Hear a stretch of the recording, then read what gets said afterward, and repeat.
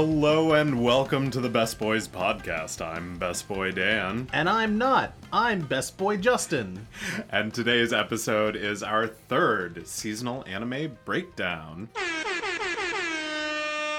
That's right, Best Boy Dan. We are going to be going over all of the shows for this spicy summer season. What to watch, what not to watch. And maybe most importantly, what not to watch in public. But before that, we're going to dive into some news as well as a brief primer on Kyoto Animation Studios. Let's get into it.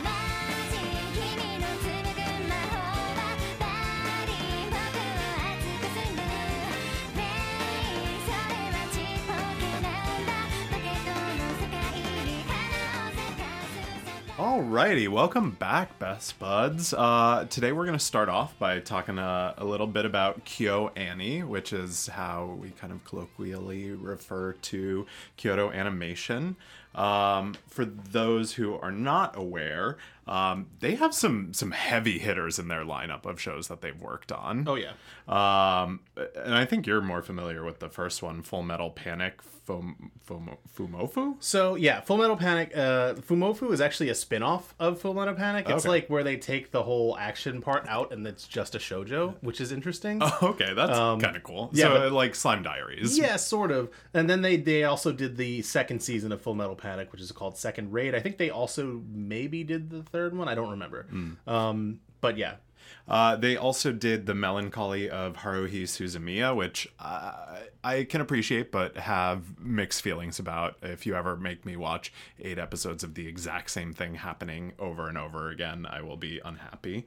They've done the infamous Lucky Star, which is kind of like a music anime.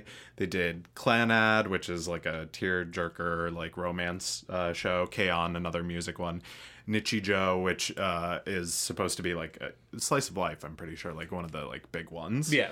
Love, Chunibyo, and Other Delusions, which you've told me I need to watch. It's fantastic. It's got a movie too. What's the basic premise of that one? So basically, for those of you who don't know, Chunibyo is a word. It's a Japanese word that basically a rough translation would be like middle school syndrome.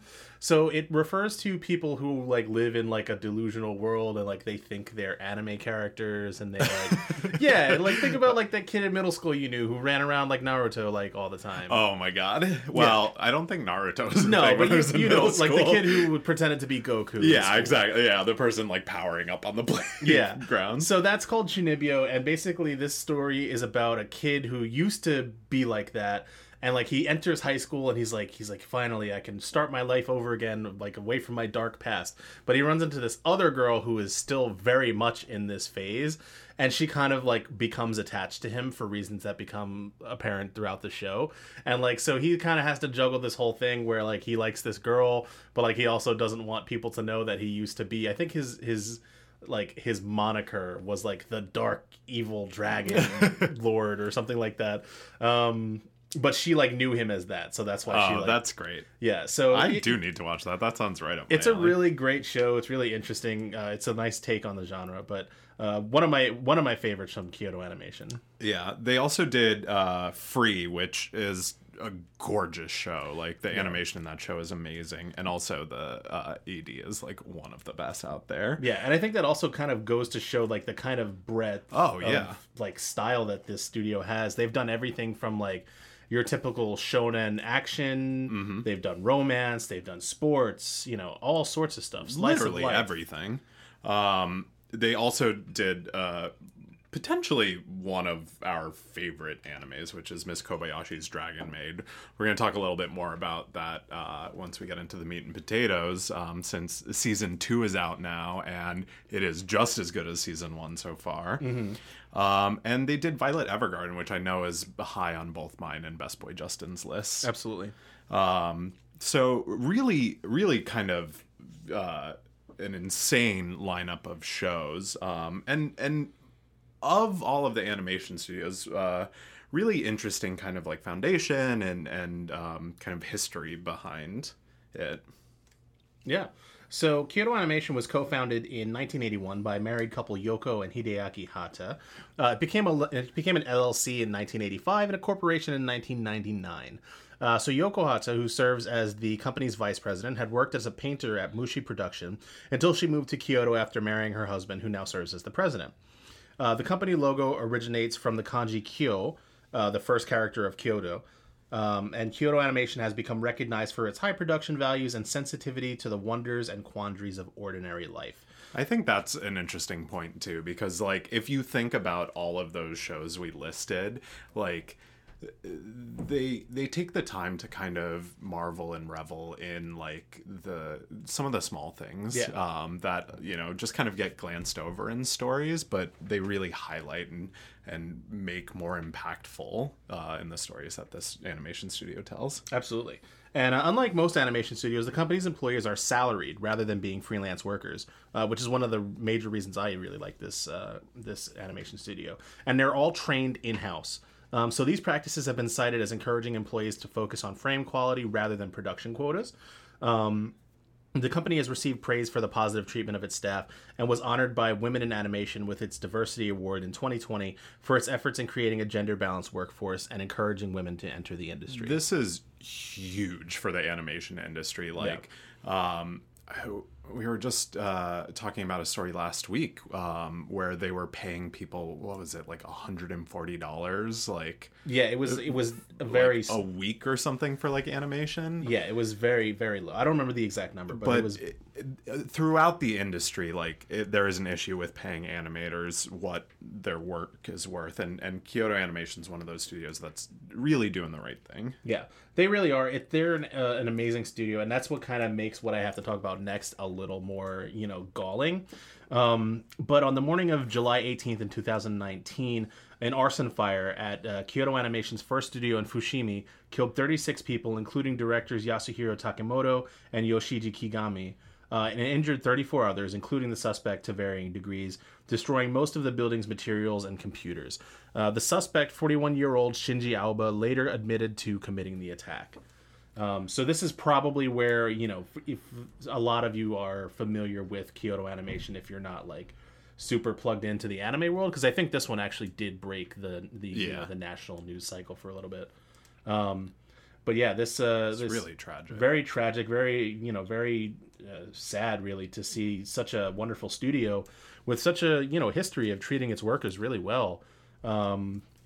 Have something like this happen, but we're really glad to kind of report that they are back. They're I think Dragon Maid is their first release. Their first thing back. Yeah, ever since the fire, they're back. They're just as good as they ever were. So that's something to take heart in and really be proud of about this studio. Yeah, and I think there's only kind of one way as it stands right now, other than like getting on Twitter and saying stuff. But right now, it's put your money where your mouth is. Like, support studios like this. Give any of the shows we listed a chance. They're all worth it. I mean, every show that I've ever watched from Kyoto Animation has been good.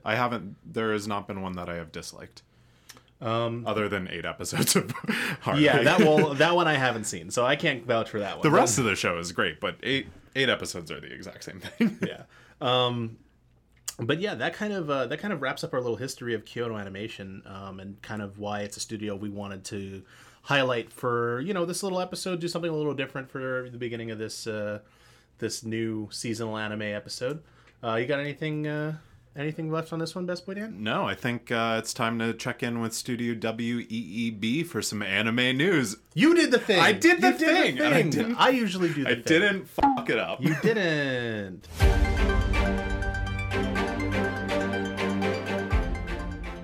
All right, Best Buds, welcome to Anime News, and the first thing we're going to talk about today is the live-streamed Konosuba channel from Isekai Museum, releasing a special announcement last week that production on a new Konosuba, God's Blessing on This Wonderful World anime, has been greenlit.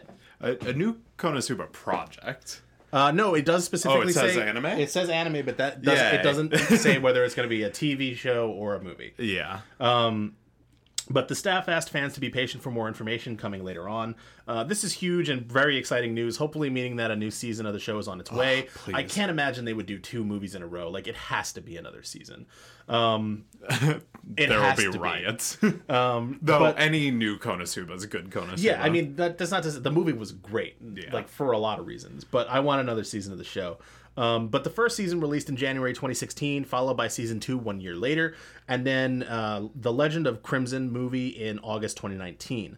The light novel series that serves as the source material for the show ended in its 17th volume in May 2020. So I didn't know that. the source material is up, but there is still plenty of it to go for at least one more season. I mean, yeah. I just want more Konosuba. I love that show so much. I was actually just thinking about that show earlier today because Best Boy Mike sent a meme to the group chat earlier that was that had Konosuba. It had what's his name? The main character. I always say Subaru, but it's not Subaru. Not Subaru. Yeah, that's good enough. It had not Subaru in it, and I was like, you need to watch that show. But anyway, moving on to our next piece of anime news. I know what you best buds out there were thinking. You were thinking, hey, it's time for the seasonal anime episode. There's no possible way Best Boy Justin's going to talk about Gundam this week. You're wrong. We're talking about it in the news. I mean, this is my fault. I definitely You told did this, Best Boy did. I would have found it if you... You think I wouldn't have found it? I know. Listen, I know. But Bandai Namco Online has revealed a new project called Gundam Evolution, a first-person shooter game that will launch next year in multiple countries and regions in the world. Players will pilot mobile suits from the franchise, each with its own unique capabilities, in speedy, immersive 6 versus 6 online battles. I mean, that sounds fun as hell. Yeah, the trailer looks really interesting. Speedy and immersive seem like a very accurate descriptor. There's a lot of dashing and dodging about. It's a little bit reminiscent almost of like the kind of movement mechanics you saw. Did you ever play Armored Core? No. Well, if any of you ever played Armored Core, it's similar to that. There's like your mobile suit like moves and it runs, but like you get dashes and dodges and stuff like that. Okay. There's, it has a really interesting HUD display, which is, part of the first person perspective. The game will be available for Windows 10, free to play with fees for items. Hopefully they're referring to cosmetics and not pay to win content, because that would be a huge bummer. But there are 12 mobile suits currently listed as available to play on the game's website. The RX-78-2 Gundam, Zaku 2, Sazabi, Jim Sniper 2, Dom Trooper, Guntank, Pale Rider, Gundam Barbatos, the Methus, the Ashimar, the Turn A Gundam, and the Jim. Question. Yes. What about the Windmill Gundam? No Windmill Gundams. Maybe downloadable. Maybe that'll be DLC. I will pay for that. I imagine that they will release more mobile suits on like a regular, like maybe even a seasonal basis, like kind of similar to how Apex Legends does it. Where each new season you get a new like Gundam that you can buy. And I think that's a pretty neat list for the launch. You get mobile suits from several of the different Gundam timelines. They're all represented. Though it is, of course, heavily weighted towards the UC, as these things tend to be. But I am particularly surprised and quite pleased to see the Turn A Gundam on this list, because it's one that's not like... It's not the one you think of when you think of Gundam, because no one ever remembers the Mustache Gundam. Oh, it's the Mustache That's Gundam. the Mustache Gundam, all right. yeah. That's going to be my main. Yeah, totally. But so I'm super excited for this one. I am super excited for Attack on Titan. Aren't we all? But that's not what I'm going to talk about specifically today, not the new season. I'm going to talk about how it was the third most watched TV series in Japan on streaming services in 2021 so far, which is interesting for a couple of reasons. One, it was only like half of, or like part of the season. Like it started airing in 2020. So it wasn't even like a full 13 episodes this year. Mm-hmm. And that's just TV series. That's not just anime. It is the third most popular thing. And that's on streaming, and that has to include Loki, Captain or the Winter Soldier, mm-hmm. Falcon one, all the Marvel stuff, everything else that's come out on streaming. That's pretty wild. Well, it's also wild considering even yes, all those big name Hollywood kind of things that are out right now, but also the fact that there are a lot of big anime out right now. Yeah. So you have you had the conclusion of Black Clover came out in 2021. Oh yeah. You have My Hero, Boruto's releasing. These are all huge, very highly watched shows that just the tail end of season of Attack on Titan is beating out. Yeah. So I think that's pretty incredible. The other story I want to talk about this week is that we're going to get some very interesting stage plays streamed in August. So Naruto, My Hero Academia, and Sailor Moon stage plays have been announced to stream.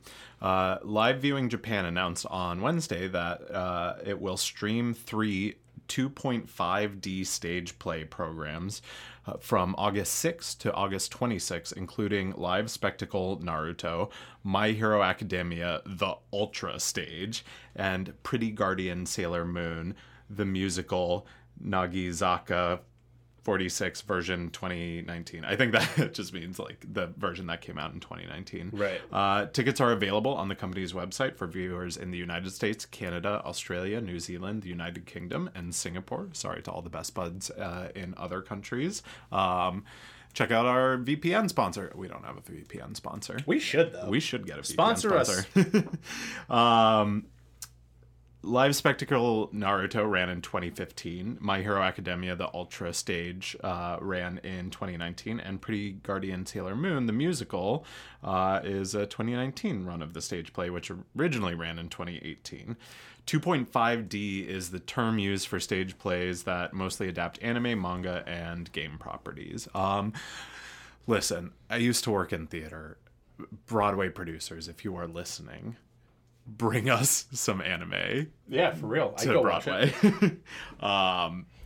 We're definitely missing that here in the States. But, honestly, this sounds pretty awesome. I think I'm going to check at least one of them out because I just want to see what Naruto stage play is like. Yeah. I dig it. But yeah, so our kind of final piece of news here today, we did want to talk briefly about the misfit of Demon King Academy's manga artist, Kaya Haruka, has passed away on July 6th. The author's family did hold a private funeral, and while Square Enix's announcement did not include a cause of death, Kaya Haruka had been suffering from pancreatic cancer since at least 2019. So definitely pour one out for a real one here. This is very sad news, of course. Yeah. But, on that note, we're going to go ahead and move on to the meat and potatoes of our show. But, what do you think about the news? What do you think about Kyoto Animation? Are you going to watch any of the shows that we listed out? Here's my question for you, Best Buds. If you could adapt any anime into a stage play, which stage play would it be? Yeah, let us know. Hit us up at thebestboyspod@gmail.com or on Twitter and Instagram at bestboys_pod. I'm going to pour more scotch. Yeah. Meat and potato sound plays now. We have a meat and potato sound? That'd be great. We should probably come up with one at some point. Yeah. Meat and potatoes. Don't, I swear to God. If you clip that. I was like, oh, Justin, you have to record it. And then I realized I have it. If you ever in your life use that audio clip. Meat and potatoes. Meat and potato.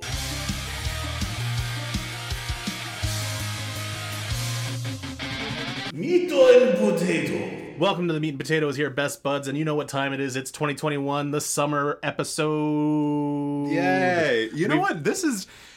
As much work as these are, these tend to be some of my favorite episodes to make because our job just becomes watching a lot of anime. It was good. I think as far as this being the third iteration of this one, it's been one of the easier ones because we have the process down, and also there's so much less anime. Oh my god! Well, the first one was just kind of like a cluster F because it was like our third episode, first of all. It was our third episode. No, it was our second episode. It was our second episode. And it was just like, we didn't have any organization to it. So it was just watch as much anime as possible. And the winter and the spring seasons were packed. Yeah. This season is not as crazy. Yeah. There's some good stuff. There's some, excellent stuff. There's a lot of returning shows. Mm-hmm. But, this is finally a season where I'll be able to catch up on some old stuff too. Yeah, that's what I was actually thinking about as we were watching some anime earlier. I was like, you know what? Once this episode comes out, I'm gonna go back. I'm gonna finish Mars Red. Yeah. Well, I'm gonna finally watch. We had time to Yasuke. watch. We had time to watch an episode of Yuru Camp, which we've been moving very, very slowly through. Yeah, we've been watching an episode a month. Yeah, but it was nice to be able to watch that again. We just haven't had time with everything else. Which isn't, I always say more anime is a good thing. But for the purposes of these episodes, it was nice to These are champagne problems. Yeah. It was nice to in the middle of last week, I was thinking about this episode. I was like, oh, how much more stuff do I have to watch to be caught up? And I was like, oh, I only have a couple more episodes. I don't have to panic. I can watch one a day and I'll be fine. Yeah. So, it was good. So yeah, tell us about our first one. Yeah, so we're gonna start off with new anime first. We'll talk about the returning stuff later. But at the top of our list here, we have The Detective is Already Dead, streaming on Funimation, coming from Studio NG, who also did Uzaki-chan and Full Dive.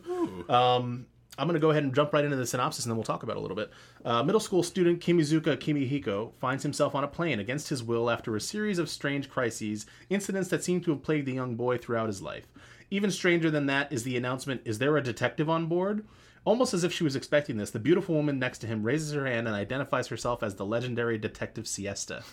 Ignoring his objections, Siesta enlists Kimizuka as a sidekick and sets off to stop a hijacking in progress. Thus begins the story of a detective and her young sidekick traveling the world in pursuit of the shadowy organization Space. At least until tragedy strikes and tears them apart. First of all, this one had a 40-minute long first episode. Which there are 2 this season, which is wild. Yeah. And I feel like this one did a better job of having the 40-minute long episode than the one we're going to talk about later did. That being said, I watched the first 2 or 3 episodes of this show. It's okay. It definitely does have a very dramatic turn at the end of the first episode, but it's I don't know. It's not grabbing me the way I thought this show might. But I'll probably keep watching it. It's pretty interesting. It's got really good art style. I'll say that much for it. Okay. Yeah, maybe the story will get a little more engaging in the next episode. Yeah. I have one that's a pretty engaging story. This is from JC Staff, who you may know from their work on Food Wars, One Punch Man, Konosuba. I mean, who's heard of that one? Yeah. Is It Wrong to Pick Up Girls in a Dungeon? Which I want to give another shot, by the way. I've been thinking about that lately. You know what? The first season's pretty decent. I need to watch the 3rd season. I haven't seen that yet. And Way of the House Husband. Sad. But the show is streaming on Funimation, and it's how the realist hero rebuilt the kingdom. And I dig it so far. It's an isekai. But the basic plot starts off with Kazuya Soma's grandpa dying, saying to start a family and take care of them. He then just suddenly gets summoned to another world because, of course, it's an isekai world, and everyone lives on one continent. 10 years ago, demons started invading, and now the demon lord rules the top 1/3 of the landmass, and one wealthy country is essentially able to keep them at bay. As such, they demand taxes from all the surrounding nations to kind of pay for their protection. The one nation that the hero gets summoned into was summoned there because they could no longer afford to pay the taxes, but fortunately they have the ability to summon a hero, so it was written into their contract that they could hand over a summoned hero as a payment. Being very astute, our hero realizes that they're essentially giving up any leverage they have should they need to pay taxes the next round by sending him over there.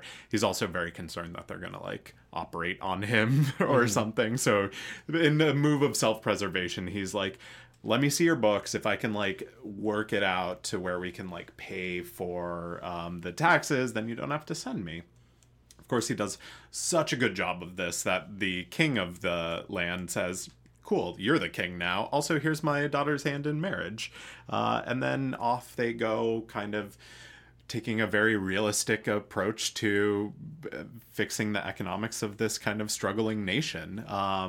There's a food shortage going on. It kind of reminds me of Bookworm or Ascendance of a Bookworm, in the sense that it's the one thing that I always think about myself when it comes to anime is I would totally use my knowledge of modern day to benefit these medieval worlds that everyone gets summoned into. Bookworm made conditioner and sold it. Meanwhile, he's our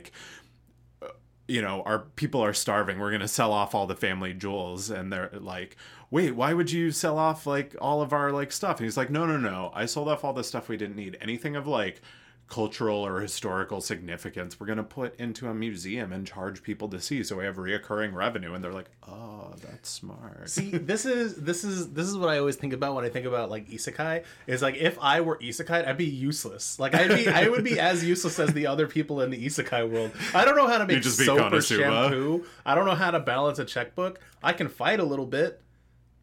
That's it. Oh, I know how to make beer. Yeah, there we go. They know how to do that already. Well, usually. maybe what if they didn't? You know, we could have my, like, I was reincarnated as the brewery master for this town, and my wife is a demon lord. Yeah, that sounds about like your isekai right there. Write it for me. But what I will say is, if you are into isekais, but you know you're not looking for like an action like one, this has a pretty interesting story and just is a fresh take on the genre, which is kind of hard to find these days. Yeah, I think I might give this one a shot. I think you would really like it, best solely because a friend of mine actually, because you compared it to Bookworm. Bookworm is good, and a friend of mine actually described Bookworm in a very interesting way the other day. He said it was aggressively charming. It is aggressive. And I'm like, okay, all right. I like that. Anyway, moving on. The next anime on our list is Remake Our Life, streaming on Crunchyroll, coming from Studio Feel. They did Tsukiga Kire and My Teen Romantic Comedy Snafu.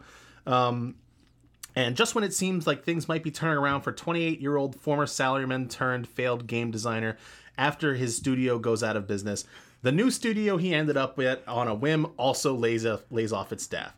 Dejected, disappointed, and newly unemployed, Kyoya is forced to return to his old room in his parents' house. He falls asleep, regretting the fact that he was too cowardly to attend the art college he was accepted into years ago, wondering if things might have been different. When he wakes up, however, Kyoya discovers that he'll have a chance to find out, because he's somehow traveled back in time 10 years and is off to art school. I have 4 things to say about this. 4, okay. Number 1, this is another case of Tokyo Revengers when it comes to like time travel, that it's just like, where the fuck did it come from? How did it happen? We're never gonna get answers for it. Number 2, this is the other 40-minute episode. Number 3, they use that 40 minutes just to like kind of set up how shitty his life They is. really do. It's kind of a bummer. It's like bummer after bummer, because it's like, oh, I followed my dreams. I went to like make video games, and then like I couldn't, and so I gave up. And then as soon as he gives up, like, he has this chance run in with this like video game like producer that he like loves, works for, like, he starts working at the studio, he's doing a great job, like he's achieving all of his dreams, and then it all falls apart on him. And it's like, why are we watching like this horrible they spend 40 minutes making you depressed. And then the last thing is, the only other note I wrote for this was yogurt opai. Yeah, you guys may have to watch to figure out what that is. But no, this show, I don't think it did a good job of using its 40-minute time for the first episode. The second episode is better. I do have some problems with the plot. Like you mentioned, the time travel mechanic is unexplained so far. But they do actually, it does kind of like him using his like latent knowledge of the future does actually come up as a complication in, I think it's the third episode. Okay. And it's interesting enough that I will continue watching it. Okay. Yeah. Well, you let me know if it continues to be good. Yeah, absolutely. So the next one up is actually one that's not out yet, but it's one that I'm very, very excited for. About too. This is probably the one I was like probably second most excited for this season. And that is The Great Jahi Will Not Be Defeated, which will be streaming on Crunchyroll starting August 1st. This comes to us from Silverlink, who did My Life as a Villainess and Mitsubishi Colors. I think they also do Bofuri? I think so, yeah. Yeah. I don't know why I don't have that listed. But a little bit of the synopsis. Once respected as the Demon Realm's second greatest authority, the Demon King's aide, Jahi, ruled her subjects with fear. But when a magical girl attacks and destroys a mystic gem containing massive power, the Demon Realm is destroyed. Although she survives, Jahi has lost almost all of her powers and finds herself stranded in the human world with a childlike appearance. In order to gather more mystic gems so that she can permanently restore both her original form and the Demon Realm, Jahi will have to adjust to her new life and deal with everyday problems that she has never experienced before. From working to pay for living expenses to arguing with her landlord whenever her rent is late, the great Jahi will not be discouraged. This is like a more ecchi version of The Devil is a Part-Timer. Yes, I definitely get those vibes from it.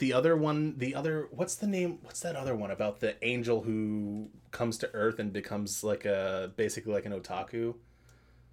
Her name is Gabriel. I know that, but I don't remember the name of the show. Gabriel Dropout? Yes, Gabriel Dropout. Whoa. Look at you go. I haven't even Best seen boy that Dan, show. You're a genius. It gives me vibes of that as well, which Gabriel Dropout's really good. You should watch it. That's funny.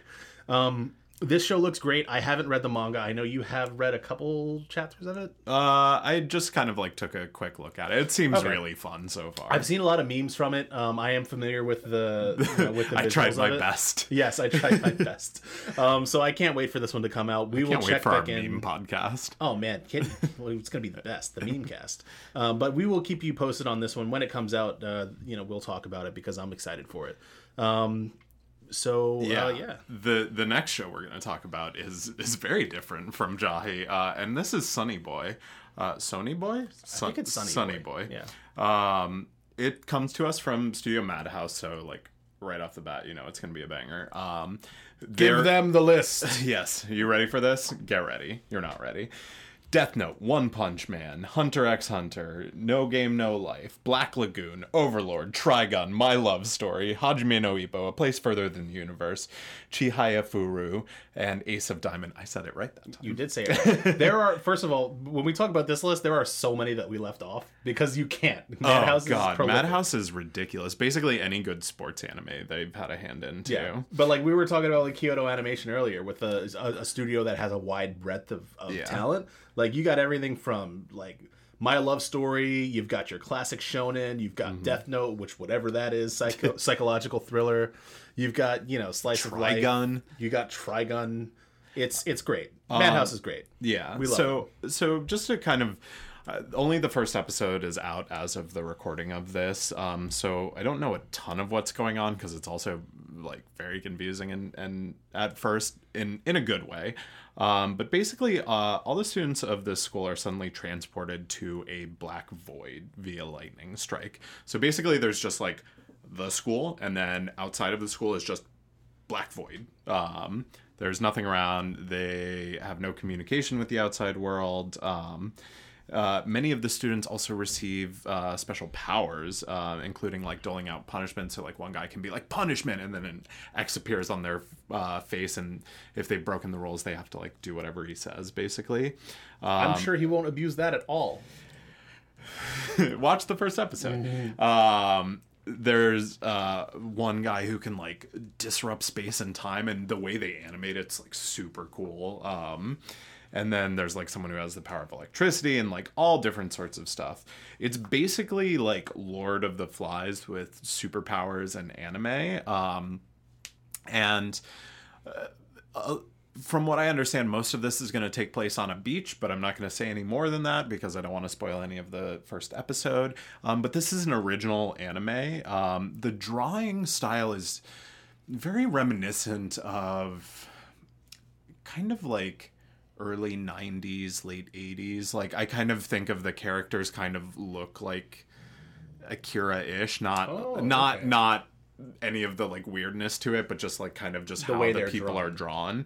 Yeah. It's kind of this very old, very simplistic animation style that you might see from a studio that was doing like all the animation themselves. Yeah. But I think that they use that as kind of like a juxtaposition to all the other things they're doing. Like all of the like powers are like animated really well, and like from just knowing Madhouse, like it's gonna be like eye candy in some pretty crazy and unexpected ways. So I'm always a proponent of original animes. They're very few and far between. Yeah. And like the one that we watched last season, Vivi, was friggin' stellar. So anytime you have a studio doing an original anime, I'm always on board. Yeah, I mean, like how I get into my anime whenever an anime comes out for a romance manga I've been reading, I freak out. But like I also really enjoy original anime. I think it's an opportunity for like studios to really get creative. And I'm interested in this one. I do want to watch it. It wasn't on my list for this episode, but it's definitely on my list for this season. another anime, which is not on my list for this season. You know what? I'm gonna try and change your mind right here. All right, let's do it. That's what we're Play gonna the do right changing now. mind music.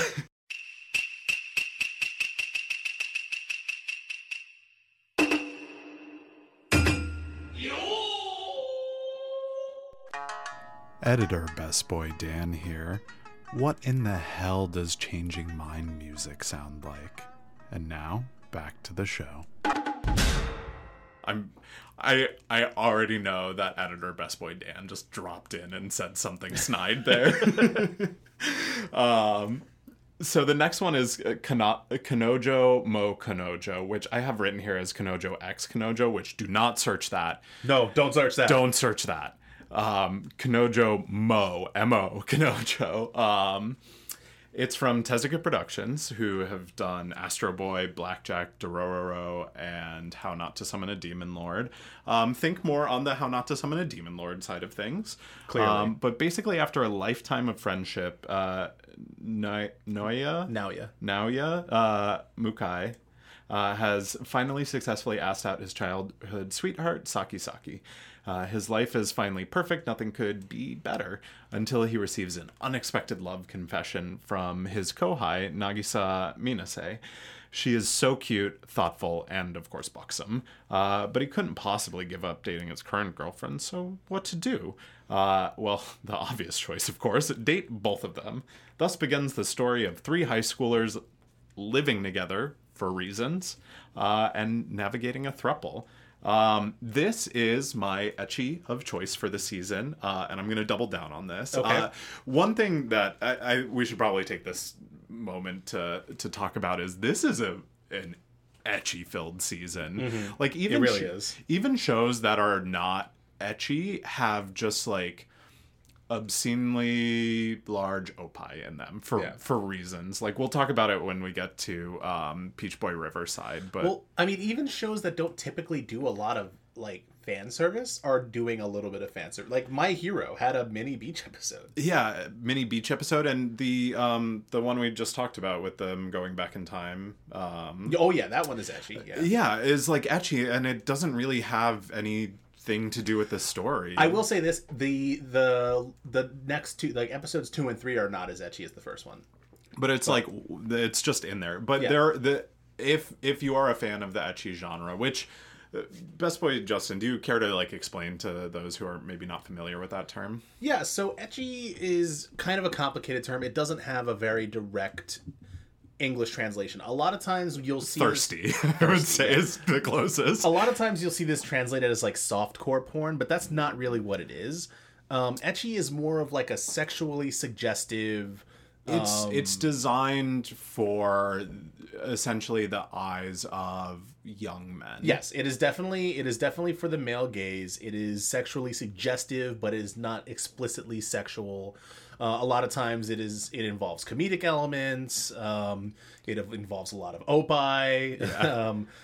Yeah. Ecchi is complicated. It has its roots in like the very old days of like Japanese ukiyo-e paintings, where they would, women were very frequently a subject of these paintings, and it was kind of the first, one of the earliest art styles to feature the nude female form in Japan. It's also very complicated in Japan with their censorship laws. Yeah. So it is a tier below, like straight up like porn. Yeah, it's not porn, despite what you will see it labeled as. It's I can't believe it's not porn. Yes, that's exactly. This is the margarine. This is the margarine of porn. Put that on a t-shirt, please.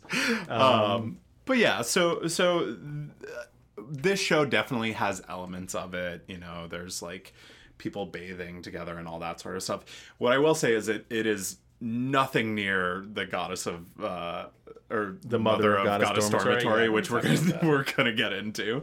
There's like some suggestive scenes and like jokes and whatnot. But so far this is delivering on kind of what I hoped the show would be, and it's just kind of like a comedy about a throuple, which I'm always a fan of when anime likes to show something different than the like societal norms when it comes to Right. relationships and things like that.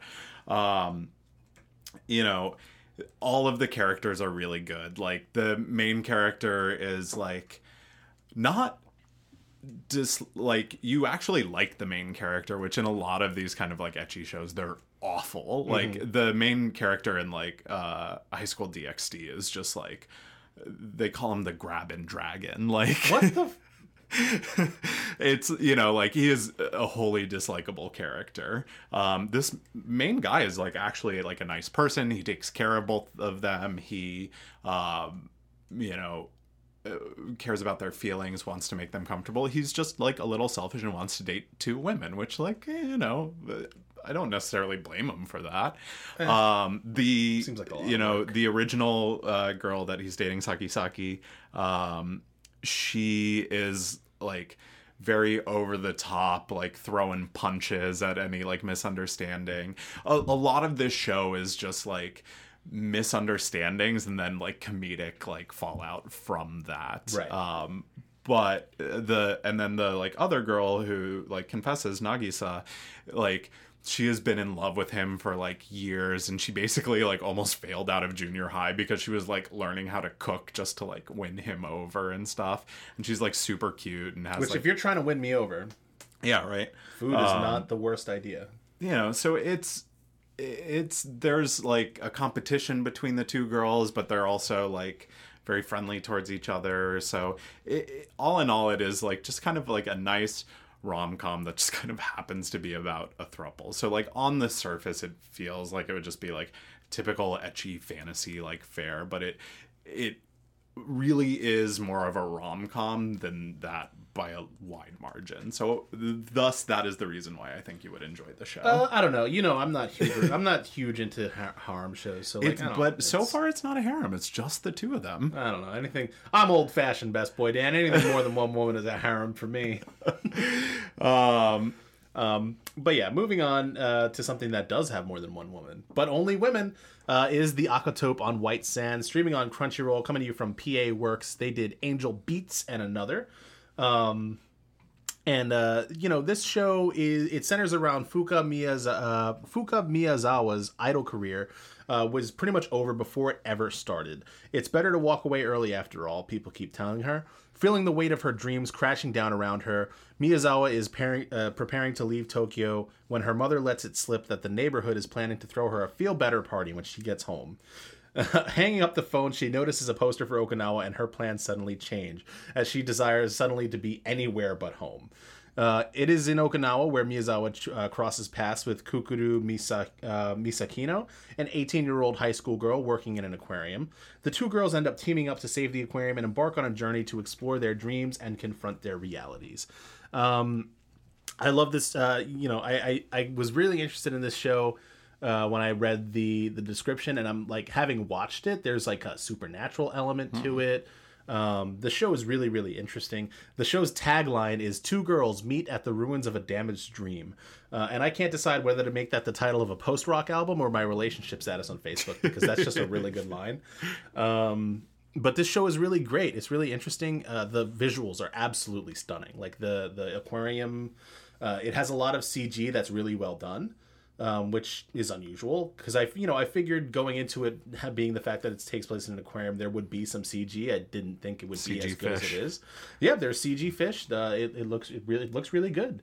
I feel like the story has a lot to tell. The most recent episode of it that I watched kind of gets really deep into the way these two girls kind of approach their realities. So like you have Miyazawa, who is kind of confronting the fact that, hey, her dream is over, like, which is a lot to deal with at the tender age of 18. Oh, yeah. I know that feel. Yeah. So, like, you have that, and then you have, this girl, Kukuru, who is kind of...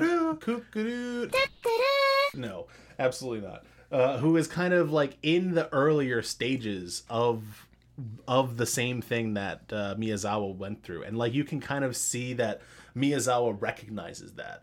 So like this anime is going to be way too real for me. Yeah. So she ends up being kind of drawn to Kukuru in this way of like I can't quite tell. Like I'll have to see more episodes whether it's more of a like, hey, like I've seen this happening and I want to help you prevent it, or like, hey, I've seen this happening and I know it's gonna really suck, so like I kind of want to like, you know, commiserate with you. Or, hey, I see this happening and I want to make out with you. Or maybe that too. I don't actually like. At first, I thought maybe this might be a Yuri show. I don't know that it is. Okay. It could still definitely be. But all in all, I think this one is definitely worth a watch. Even if like, I don't even necessarily know that slice of life describe. Like when I first saw this show, I was like, oh, it's going to be a slice of life about aquariums, but it's not really that. Sounds like it's a drama. Yeah. This is definitely going to be more of like a kind of a drama with a slice of life kind of undertones to it. So I definitely recommend giving that one a shot. Yeah, I feel like that one might be one that I pick up. Yeah, I'll let you know going forward. One thing that I cannot necessarily recommend picking up, however... Oh, no, really? Is Drugstore in Another World, The Slow Life of a Cheat Pharmacist, streaming on Crunchyroll, coming to you from EMT Squared. They did Assassin's Pride, another bad show. But the synopsis of this show centers around Reiji, former wage slave turned isekai alchemist, runs a fantasy drugstore alongside his unfairly kawaii companions Noera the werewolf and Mina the ghost. When he's not too busy making the tastiest and most effective potions in the kingdom, my potions are too strong for you, traveler. He uses his modern knowledge to create things like deodorant and dish soap in order to improve on the lives of the villagers and his friends. Now, I have a couple problems with this show. The first one, the way it presents itself as an isekai. You know how most shows, it's like, oh, this guy, he had this life and he died and now he's in a new world? Mm. They don't do that in this show. They literally, they show his face, and like every character, when they first introduce him, they get like a little title card. Mm-hmm. And they show his face, and his title card literally just says Isekai Resident. I mean, like, he has been isekai'd. He has definitely been reincarnated in this world, but they don't ever talk about it. I mean, I feel like that's becoming like a thing, because even with the realist hero, mm-hmm. it's basically like they have that scene with his grandfather where his grandfather's like, you know, family is important. Like, right. he gets all like Dom from Fast and the Furious. And then it's like, bam, they're like, oh yeah, we isekai'd you. You're here now. And he's like, okay. See, here's the thing. Like, that gives you key context, like into the character's life and their background. Like, we get no context for this character's like background. We have no insight other than the fact that we know that he lived at some point in a future time period. I guess what's the isekai where it was ReZero, where he's like an otaku and he's like he's like he's a NEET, he's like a shut-in. He's a shut-in. And he like goes out to like get his thing. Like, they did a really good job of setting up Subaru's life before that. And they completely skipped this. And like, one of the things that like, this is what the impression that I got while I was watching this show. It's like if they all sat down in a room and they were like, hey, we're going to take a bunch of elements from like all of the best isekai that's out there right now, and we're going to put it all together, and we're going to make it our own, and we're going to make our show. But they forgot to do the second step where they make it their own. So it's kind of just a collection of tropes from isekai that doesn't have like a very like compelling overarching story. And like, I will say this, like, the characters are aggressively cute. Like the werewolf, she is adorable. Like, she is like very clearly crafted to be in this kind of tradition of very cute isekai characters. Yeah. Like, but like, it's not enough. Yeah. You know, like, there's not enough story, there's not enough investment for me. Like, and that's unusual coming from me, like someone who watches slice of life shows that don't really have a lot of like overarching story. There's still not enough for me. Quick side tangent. Yeah. Is Dragon Maid an isekai? No, because she's still in her own world. Yes, but all the dragons are coming from right, but they can freely travel back and forth. I don't consider that an isekai unless you die. You don't think Gate's an isekai? No. Really? Yeah, I don't think Gate's an isekai. I think it is. No, I think it's like a fantasy sci-fi. Because like, here's the thing. Not all of them can freely travel, though. Not only Toru can. No, they can. No. They say the only people who are strong enough Lukuo can. Lukuo can, but Lukuo is strong enough. Yeah, but so Kana can Fafnir. Almost everyone can except for Kana, because she's too young. So Kana is an isekai. No, all this was to get at that Kana is the cutest isekai character. She is. That was all I was. She's the cutest character of all. But like, no, I'm gonna get on my isekai soapbox. I don't think it counts as an isekai unless you die or you're trapped. Hold on, we'll discuss more next episode. We will. Spoilers. But I'm right anyway. like this it grabs a bunch of details from other isekai. So like you get like this whole thing with like making deodorant and dish soap. You get that from like Bookworm, Yeah. and like you get like the cute characters like you have in a bunch of other shows. But like it doesn't have enough overarching story. It's not interesting, it's not engaging. It's just like little vignettes of an isekai without the elements that make an isekai interesting. I may pick it back up if I find myself with some extra time at the end of the season, but like I would much rather just go back and watch something I missed last season. Yeah, like Skate the Infinity. Yeah, or Vivi. Oh yeah, you should watch Vivi. But so yeah, that is my sad report for Drugstore in Another World, a show that I was actually kind of excited for. Or I got a show that you could pick up. Okay. The Case Study of Vanitas. This is on Funimation. It comes from Studio Bones, who's another heavy hitter. You may have heard of a little thing called Full Metal Alchemist Brotherhood. Never heard My of it. Hero Academia that Nope. they did. Noragami, Mob Psycho 100, Soul Eater, Full Metal Alchemist, Bungo Nothing. Stray Dogs, Skate the Infinity, Cowboy Bebop the movie, Space Dandy, Carol and Tuesday, Halo Legends, just to name a few. Bit shows. But the show is about this vampire who once lived, known as Vanitas. He was hated by his own kind for being born under the blue full moon, as most arise on the night of the Crimson One. Afraid and alone, he created the Book of Vanitas, a cursed grimoire that Grimoire. Grimoire? Mm-hmm. Interesting. Grimoire. That would one day take his vengeance on all vampires. This is how the story goes, at least. The show follows Noe, a young man traveling aboard an airship in 19th century Paris with one goal in mind, to find the Book of Vanitas. Also, side tangent, this airship is beautifully drawn. It's like this steampunk, like, floating ship city thing. It's awesome. Okay. There's, like... I'll get into the kind of art design of the show, but it's really cool. A sudden vampire attack leads him to meet the enigmatic Vanitas, a doctor who specializes in vampires, and much to Noe's surprise, is a completely ordinary human. The mysterious doctor has inherited both the name and the infamous text from the Vanitas of legend, using his grimoire to heal his patients, but behind his kind demeanor lies something a bit more sinister, which we haven't really gotten into yet in the show, so I'm very interested to see what that twist is going to be like. This, in my opinion, is the most beautiful show this season. Okay. So it has these like kind of steampunk elements where I'm not even really sure where that comes from. Like the airship was super steampunk, and they have like a couple things here and there, but for the most part, it's just kind of like, old day like Paris, and the way that they draw Paris is absolutely gorgeous. Like I've been to the city, and this is like spot on kind of like renderings of it. The like Arc de Triomphe is in there, and it looks unbelievable. Character designs are all pretty interesting, but like overall, like the background designs, this is, I personally think, one of the most beautiful shows. The OP is like really fun and silly, and like goes with a certain portion of the show. The whole show is like this kind of amalgamation of like drama, really tight action sequences,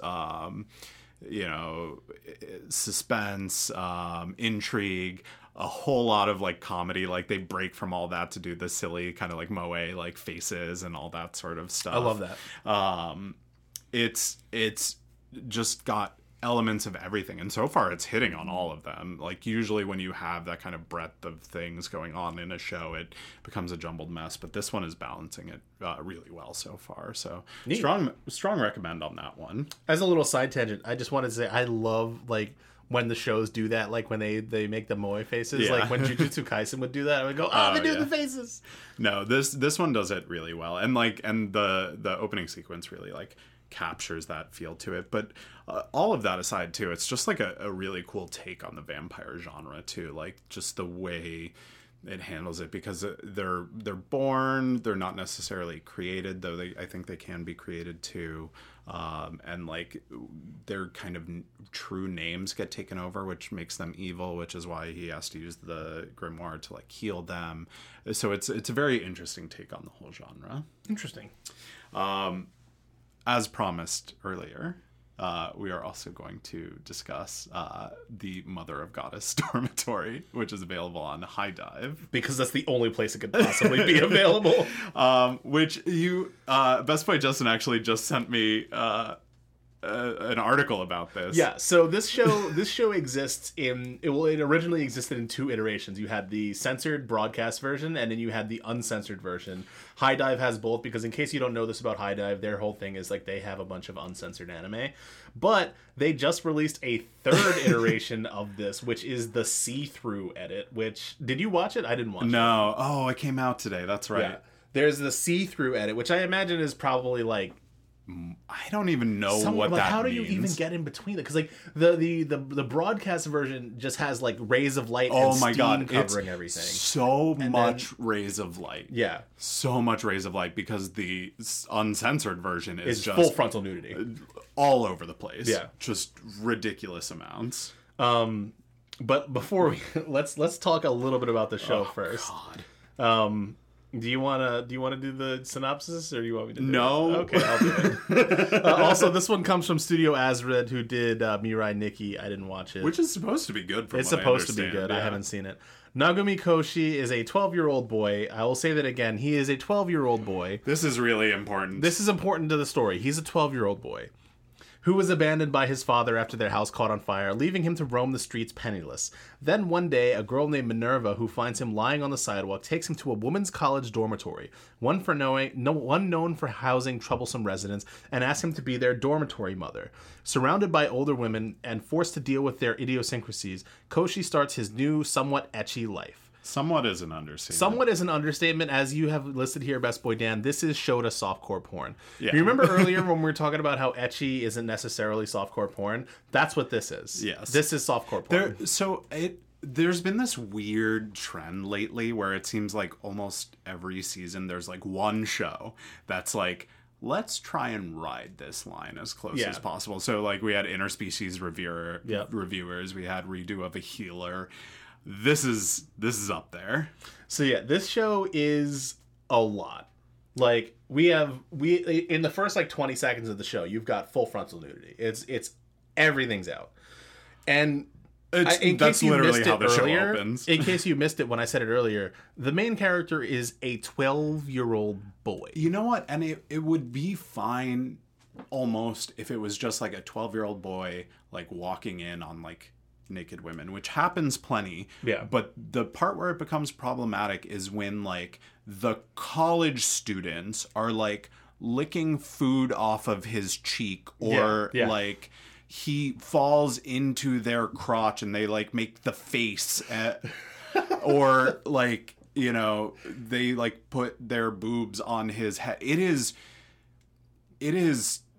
not okay. Yeah, like, I mean, the real title of this show should be Help, I'm a homeless middle schooler who's being forced to live with women who have inappropriate relations with 12-year-old boys. Please call the police. It's, oh my God. Like, listen, I am a man of culture. I like the ecchi stuff out there. But this is not okay. This is the absolutely most not okay show that I may continue to hate watch. Because like I hate it so much, but it is fun to me to watch something that I hate so much. I think I might not watch the uncensored version anymore though. Yeah, so let's talk about Remain. Yeah, anyway, moving on. No, listen, I want to say one more thing about Mother of Goddess's Dormitory. There are better ecchi shows out there. There are better ecchi shows out there. This show is like, it had, like, when I read the description, I was like, this sounds like it could be interesting. And then when I watched the first 20 seconds of it, I was like, oh, it's going to be this. Well, my favorite part was that I watched it first. You did watch it first. And then I came over and Best Boy Justin was like, oh, you want to watch this show? And I was like, you don't want to watch this show. And you were like, no, let's watch it. I'm like, okay. Yeah, so this show is a lot. I don't recommend it. I may watch it and check back in every couple episodes to let you know how terrible it is. But this show it's a lot, man. Yeah. Anyway, Remain. Remain. So we've talked about this a few times before. It's on Funimation. It comes from Studio Mappa, who We love. who we love. We already listed some of their stuff, but some other things that they have done, which were not on the previous list, were Jujutsu Kaisen, Attack on Titan, Yuri on Ice, God of High School, Zombieland Saga, Dorohedoro, and Yasuke. So again, Mappa is just crushing it. Crushing it. Also, maybe having some labor issues. But Yeah, so I'm not going to get on my soapbox right now. yeah, at some point we are going to have a discussion about how Mappa treats their employees. Yeah, part of the reason they make so much good stuff is on the backs of people. But this story picks up with our main character and his prodigious teammates, having just won the national junior high water polo championships. Kind of imagine the like generation of miracles from Kuroko no Basketball. Then suddenly the protagonist's mom crashes the car, resulting in him being in a coma for 4 months. He loses all of his memory and his muscle mass. Wasn't it 6 months? It was like 6 months, 4 months. It was a 9 long months, time. He was in a long coma.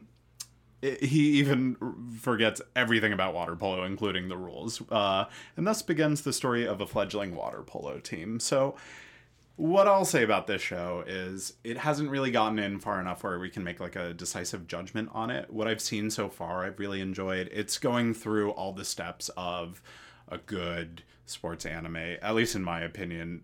Most of the time you don't need to like jump right into it. You kind of take the time to build all the characters, especially on a team sport. Yeah. So far, I really like all of the characters. They all seem interesting.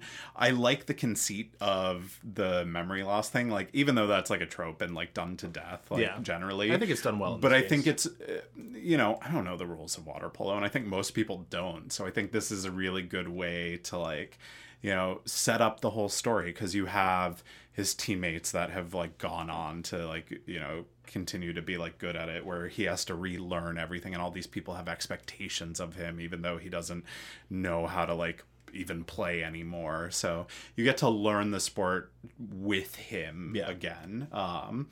And it's drawn really well. If it's anything like Ippo or any of the other things that we listed, like if they can get the hype in the sport, then this is going to be a great show. But we just haven't really seen that. It's only he hasn't even played the setup. sport yet. Yeah. One thing that I think is interesting about this show as compared to a lot of other sports anime is that like a lot of times with sports anime you have the main character starting off as an underdog. So like you have the main character who he wanted to play the sport but he couldn't for whatever reason, or like they were just never good at it and they had to work really hard. But like in this case you have the main character who is an established champion at this sport, but having to learn it from step zero. Yeah. Which I think is a very interesting conceit. I love the animation style. It's really interesting. Yeah. The characters all are really cool looking too. Yeah, the characters are really cool looking. I don't know anything about water polo. I know it's not anything like other polo, because that happens on horses, and you can't bring horses in the water. I mean, you can lead a horse to water, but you can't make him drink. But you can't make him play water polo. Yeah. But I'm interested in seeing where this show goes. So yeah, it's definitely one to keep an eye on. We'll keep you up to date on it. Absolutely. Up next, we have Idaten Deities in the Peaceful Generation. We haven't actually seen this one yet. It's coming to Crunchyroll July 23rd, so we're recording this before then.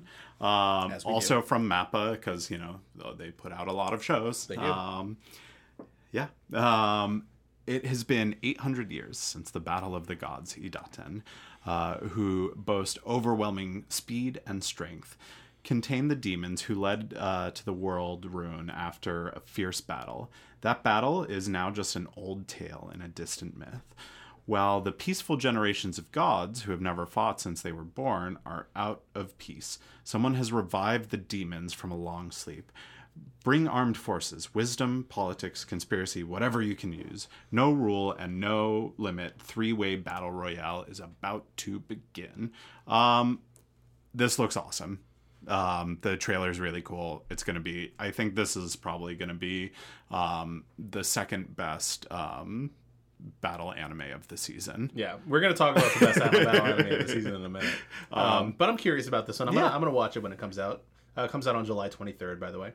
Yeah, so that's- it'll yeah. be out when this episode comes out, but Yeah, this check is it out. before that. Let us know what you think, best buds. We'll let you know what we think of the first episode next time. Absolutely. And another thing that we will let you know about that we haven't watched yet is Nighthead 2041, streaming on Crunchyroll.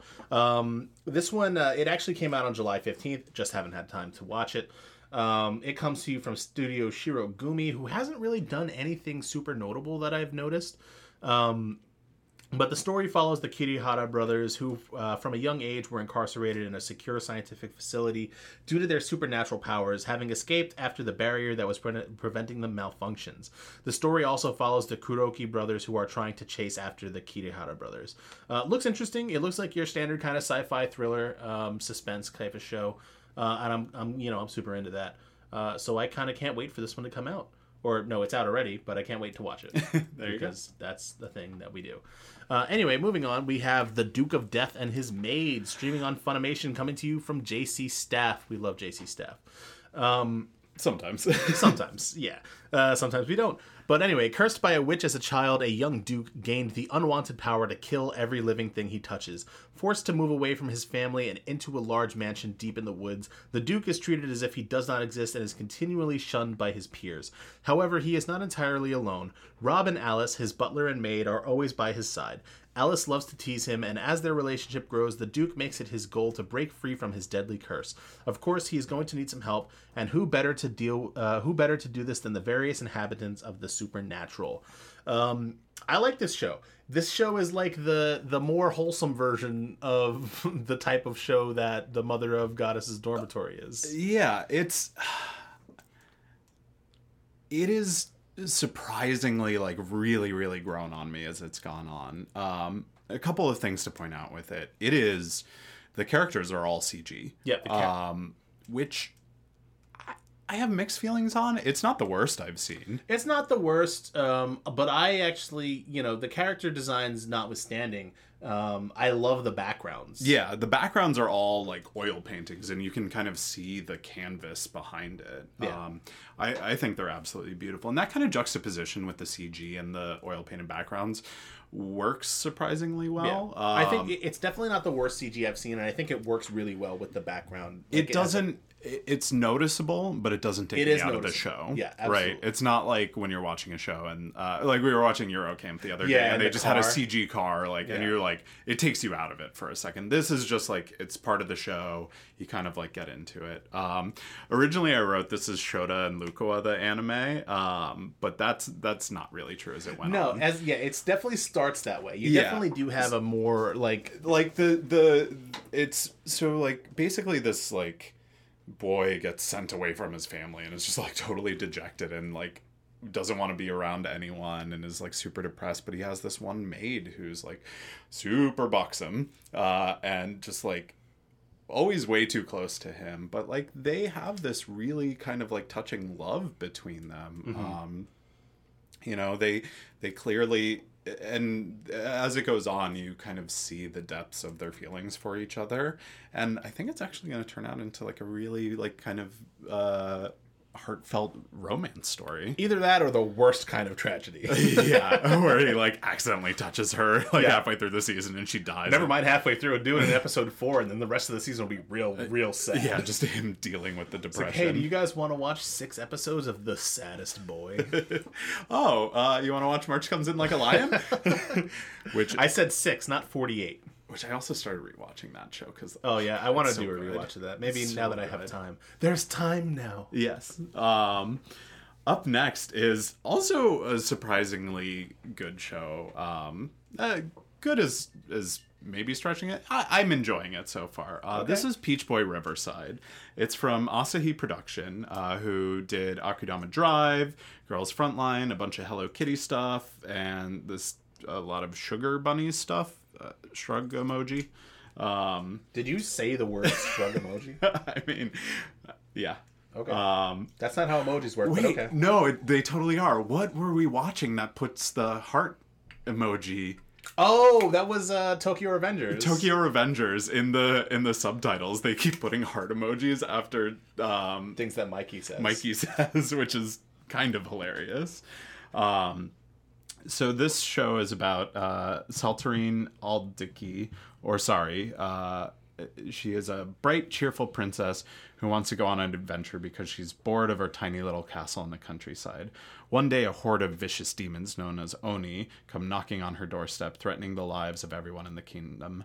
Thankfully, they are saved by a lone traveler, Kibitsu Mikoto, who slays 3 of these monsters with a mysterious peach eye. Shocked by the dangers of the outside world, Sari decides to set off on a journey of her own. Little did she know she would set in motion a chain of events that will come to determine the fate of the magical world. First and foremost, this is a fantasy and not an isekai, which I cannot remember the last time I saw one of those. Yeah. Just like Goblin Slayer, really, right? Yeah, I guess Goblin Slayer was the last one, but like that is the only thing that I can think of that is just a fantasy. We love Goblin Slayer, by the way. The other thing I like about it is like all that background, like they do not give you up front. They just drop you into the story and like you kind of figure out the world as they go, which is nice. I don't like hand holding, and I think that's one of the things that isekai does. Like the nature of it is to make it easy to explain the world because you are seeing it through the eyes of a protagonist who is new to this world, and like they get to explain it because he's new. They're not even doing any of that. This is also the show that I mentioned earlier that just like, you know, it looks like an ecchi show from the poster because everyone just has massive opai in it. It is completely inconsequential to the story. It almost always is. Yeah, but they don't, you know, linger on it. They don't, you know, it's not like any like weird creepy shots of it or anything. It's just how those characters are designed. Very similar to the One Piece, right? Like all of those women are just like kind of ridiculously drawn, but like they don't really get into like the ecchi of it so much.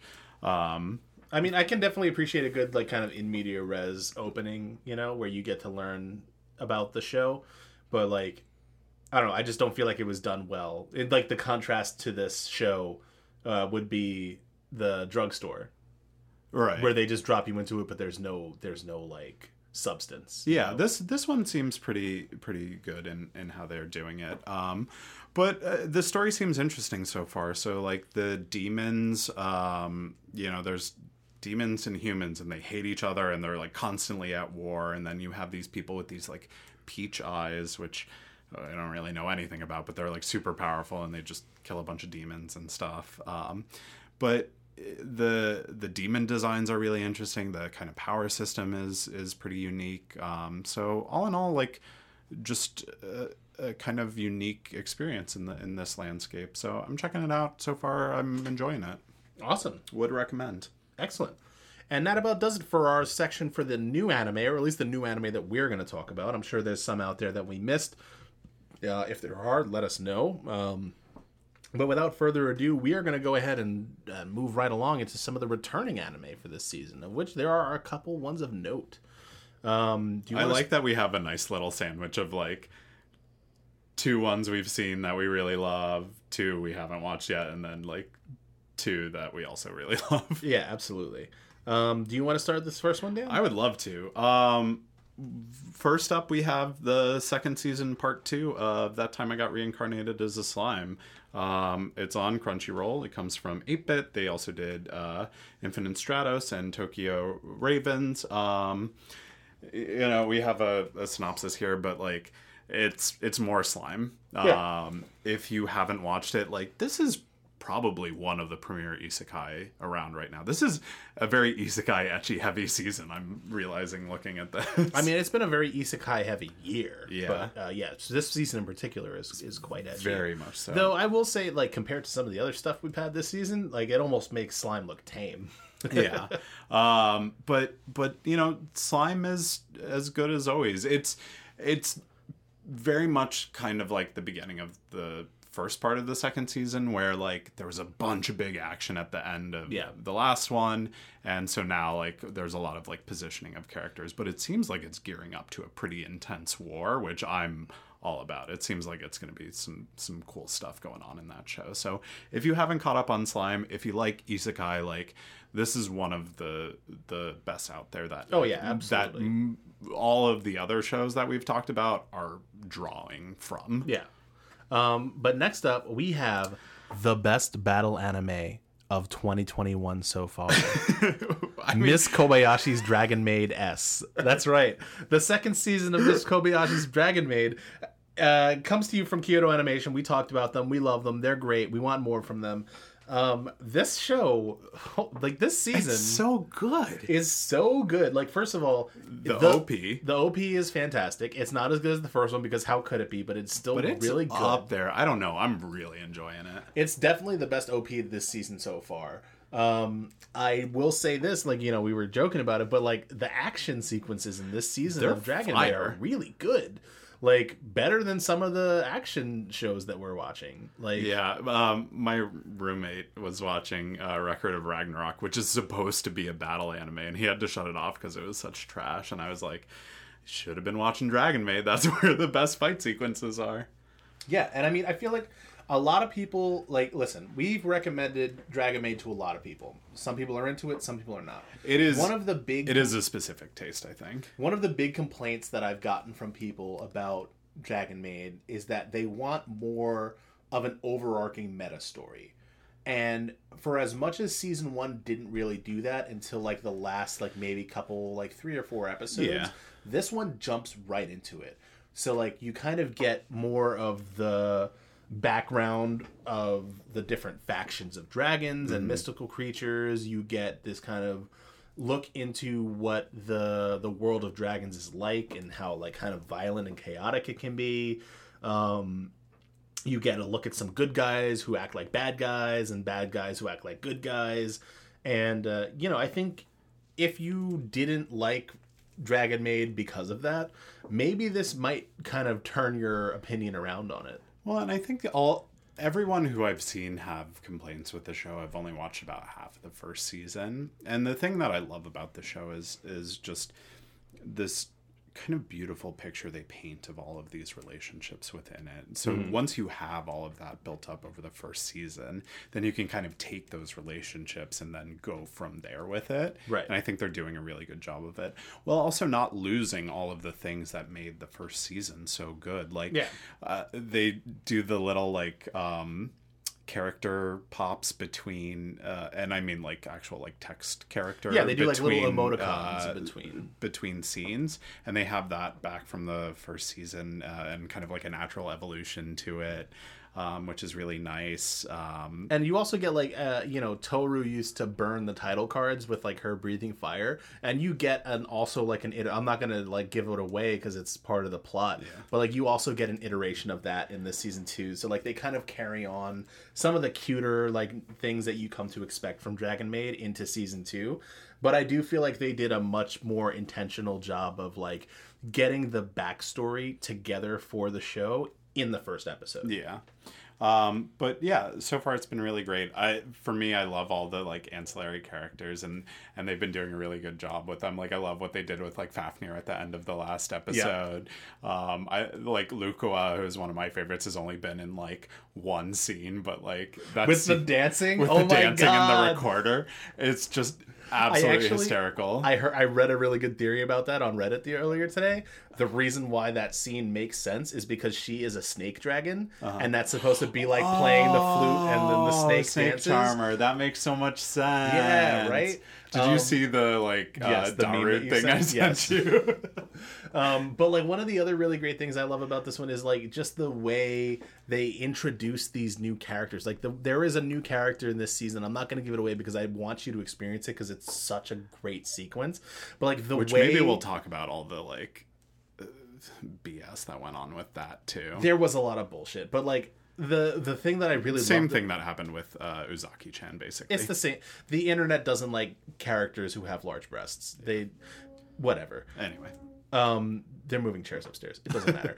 I loved the way they introduced the new character. It was so like kind of like it was like heartwarming almost. Like it was like this kind of like character who's kind of getting over trauma, and she's like learning to like kind of accept like this type of this type of world that Toru and Kobayashi live in.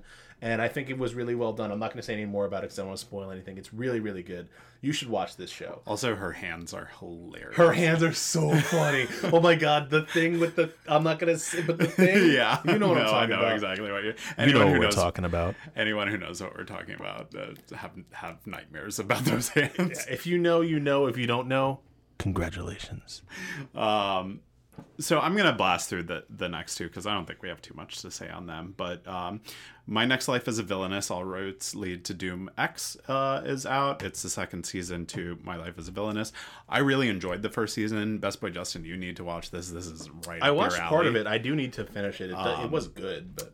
But yeah, I'm a little surprised this is not a show that I expected them to make a sequel to because the first season wraps up pretty well.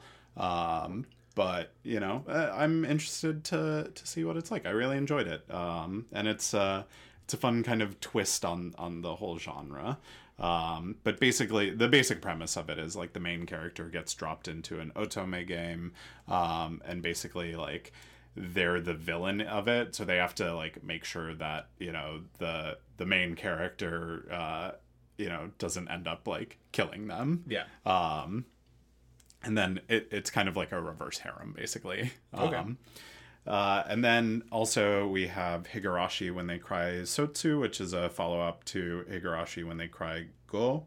And yeah, it's a horror anime. I didn't really watch more than the first 9 episodes of the first season, so I don't have too much to say on it. But I've heard good things. Comes from the same studio as Interspecies Reviewers. So, you know, and it's also be Rail good. Wars, which is one that I've actually kind of wanted to watch. I want an anime about trains. Yeah. I love trains. But let's get into the other two, the last two returning shows. Oh, 3. Yeah, I didn't even see that one. Which are pretty awesome so far. Yeah, so we're going to start off. We're going to talk about My Hero Academia Season 5, streaming on Funimation and Crunchyroll, because it's the GOAT. Comes to you from Studio Bones.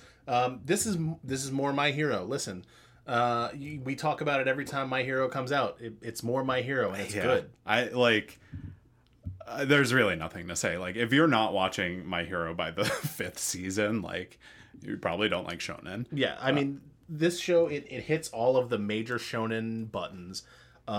It's nothing. It's not at this point. It's not really anything groundbreaking. No, but like it's good. It's not a change your life kind of show. Yeah. It's a show that you will watch when it comes out every Saturday. The you will look forward to it. It's like everyone who's watching anime is watching My Hero for the most part. But like it's one of those shows, like the way for me, because like I'm not super into shonen. I watch it, I like it, but like it's not like I'm not like the it's shonen or it's nothing kind of guy like some people are. But like it's the show that like, hey, Saturday comes, I'm looking forward to it. Yeah. I know that My Hero is out, and I know it's going to be that like Saturday morning like cartoon itch, the kind of or like the. I get the same feeling from My Hero as I did like going home and watching like Dragon Ball Z in the afternoon. Yeah, and I mean the relationships between the characters are interesting and engaging. I'm not much of a shipper, like a shipper. But like I ship characters in My Hero. Oh, for sure. You know, like so tell me about your ships. Hit me up on Twitter and Instagram.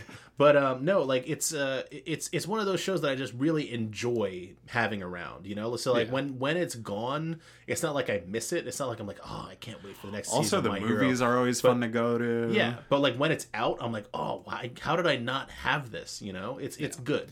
I'm also really interested to see just like the full story. Like I think this as a full piece is going to be like really good, especially because we reported on this a few episodes back, but like the mangaka is like, yeah, we're on track to end this show the way I want to. Yeah, which is always huge. Awesome. So I think this is going to be good. There is also a movie coming out. I don't think it's not coming out this summer. I think it'll be out in the fall. I think it's late in the year. So you know, there's that to look forward to. It's great. This season's been great. Yeah. Yeah.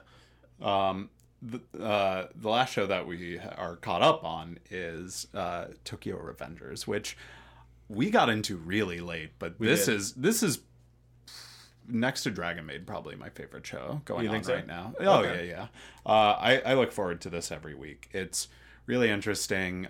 We've talked about it a lot in recent episodes, so we won't get too much into it, but especially if you like kind of like delinquent shows, crazy hairstyles, and just like like kind of Awesome a really cool, jackets. like a really cool like gang drama, like intrigue show. It's fun, and the time travel elements are all like really cool, except for the whole handshaking business. But like, Yeah. I it's it's very much worth checking out. Yeah, absolutely. I mean, this is like we talked about. I remember the last time we did one of these episodes, we talked about the drip, but like this show has the drip. Like I really want to cosplay this show. I'm not like a cosplayer, but like I would wear like that outfit. Maybe minus the Manji symbol. Yeah. Well, we could talk about that a little bit. Yeah. So, okay. For you best buds out there who don't know, the manji is a Japanese word for a symbol that is actually very common across pretty much all of Asia, which is what we would consider to be a quote Isn't unquote. it like a Hindu or a Buddhist symbol? It does have its origins in India, I believe, in Hinduism, but like it is what a lot of times is colloquially referred to as a reverse swastika, which is a misnomer because it was around way before the swastika was. The swastika is really a reverse manji. It's a reverse manji. Anyway, one of the things Best Boy Dan noticed this one first, was that they completely removed the images of it from the OP. Well, because I was watching the OP, like, because it's so good. Yeah, it's good. I was watching the OP like on YouTube, and it must have been the Japanese broadcast version, because I was like, "Holy crap, swastika!" And I was like, "Oh wait, no, that's the other one." Yeah. Because the name of the gang is the Tokyo Manji Gang. That's what manji means. And what does that symbol mean? It's like peace or something. It's like, it has to do with like peace or tranquility or something like that. Don't quote me on that. I don't know directly off the top of my head. I do know that it is a religious symbol of some sort. It has a lot to do in Buddhism and Hinduism. You see it a ton in Korea too. But like, it was one of those things that like, because like for the first couple episodes, it was not removed from the broadcast.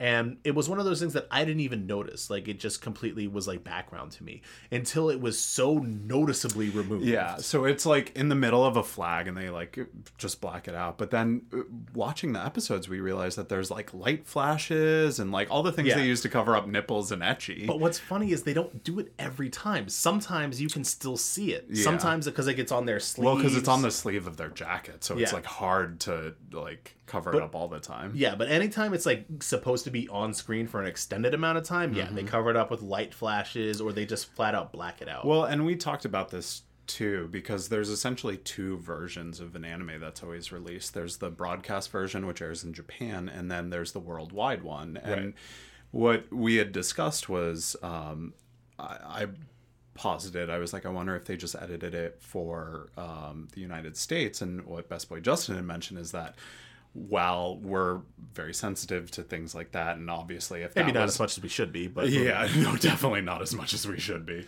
Remember when Nazis were bad? They still are. But like, if you aired that on like American broadcast, like people wouldn't realize that it's not the same symbol. They would like have an uproar and they'd be writing people and all that sort of stuff. But even that like is nothing compared to Germany, which like has way more stricter laws about that, which also maybe we should too. Yeah. But like, it makes sense that they would say, you know what, screw this. We don't want to deal with like, people being upset. We're just going to, edit it out for the international broadcast. I mean, if I had to guess, I would say it was probably a mix of both, because like technically the manji would not run afoul of the German laws, but it's close enough that it would probably be an issue. And then of course America being America. Yeah. So I figured they probably just said, you know what, for the international, just get rid of it. It's too much trouble. Which I don't blame them necessarily. Like it is a business decision. Like they have to continue. They have to consider the not business worth end of it too. The headache. I wish we were in a place where enough people understood the history of what that symbol means to not have to censor it. But like, obviously we're not. Yeah. So God. if you noticed that, good on you. You have a keen eye. If you didn't notice that, well, you learned something new, and you're welcome. Yeah. Something else you're welcome for is the Tonikawa Kawaii OVA, which is our transitions be coming out. Just keep getting better and so better. Smooth, bro. That was like, whew. That was like Teflon. Anyway, Tonikawa Kawaii is going to be having an OVA this summer. I don't remember if it has a solid release date. It's not written down in our doc. It's coming on Crunchyroll. It's going to be on Crunchyroll. It's going to be great. This show is great. I love the fact that it's getting an OVA because that is a pretty decent indicator that they are at least thinking about doing a season 2. I think they'll do a season 2. But I don't see why they wouldn't. It was one of their best shows of that particular season. When it comes to you from 7 arcs, they did Sekirei and they did Dog Days. It's going to be great. It's going to be cute. We haven't had any information about did they say they were gonna do? No, never mind. I'm thinking of Wodokoi. I don't think we've actually gotten any indication of what the content of it is gonna be, but no matter what it is, I'm sure it's gonna be great. Yeah, as far as I'm concerned, they just do the next chapter of the manga. Yeah, they could probably do like a beach episode or whatever. Because there is definitely a beach chapter in Tonikawa Kawaii, if I remember correctly. But yeah, I'm super excited for it. I hope we don't have to. Well, we won't because it's going to be on Crunchyroll. So your guy in the alley is going to be lonely again. Yep. But yeah, that does it. That's all of the returning anime that we are going to talk about. There is more out there, I'm sure. I'm sure there's stuff we forgot that you think that is unforgivable. Let us know what we're missing out on. Yeah, send us an email at thebestboyspod@gmail.com. Hit us up on Twitter and Instagram at bestboys_pod. And we look forward to hearing from you. Best Boy Justin, do you hear something? Yeah, is that honking? It sounds like it's getting closer. Oh my god, it's Truck-kun! Run, Best Boy Dan, run! Best Boy Justin, no!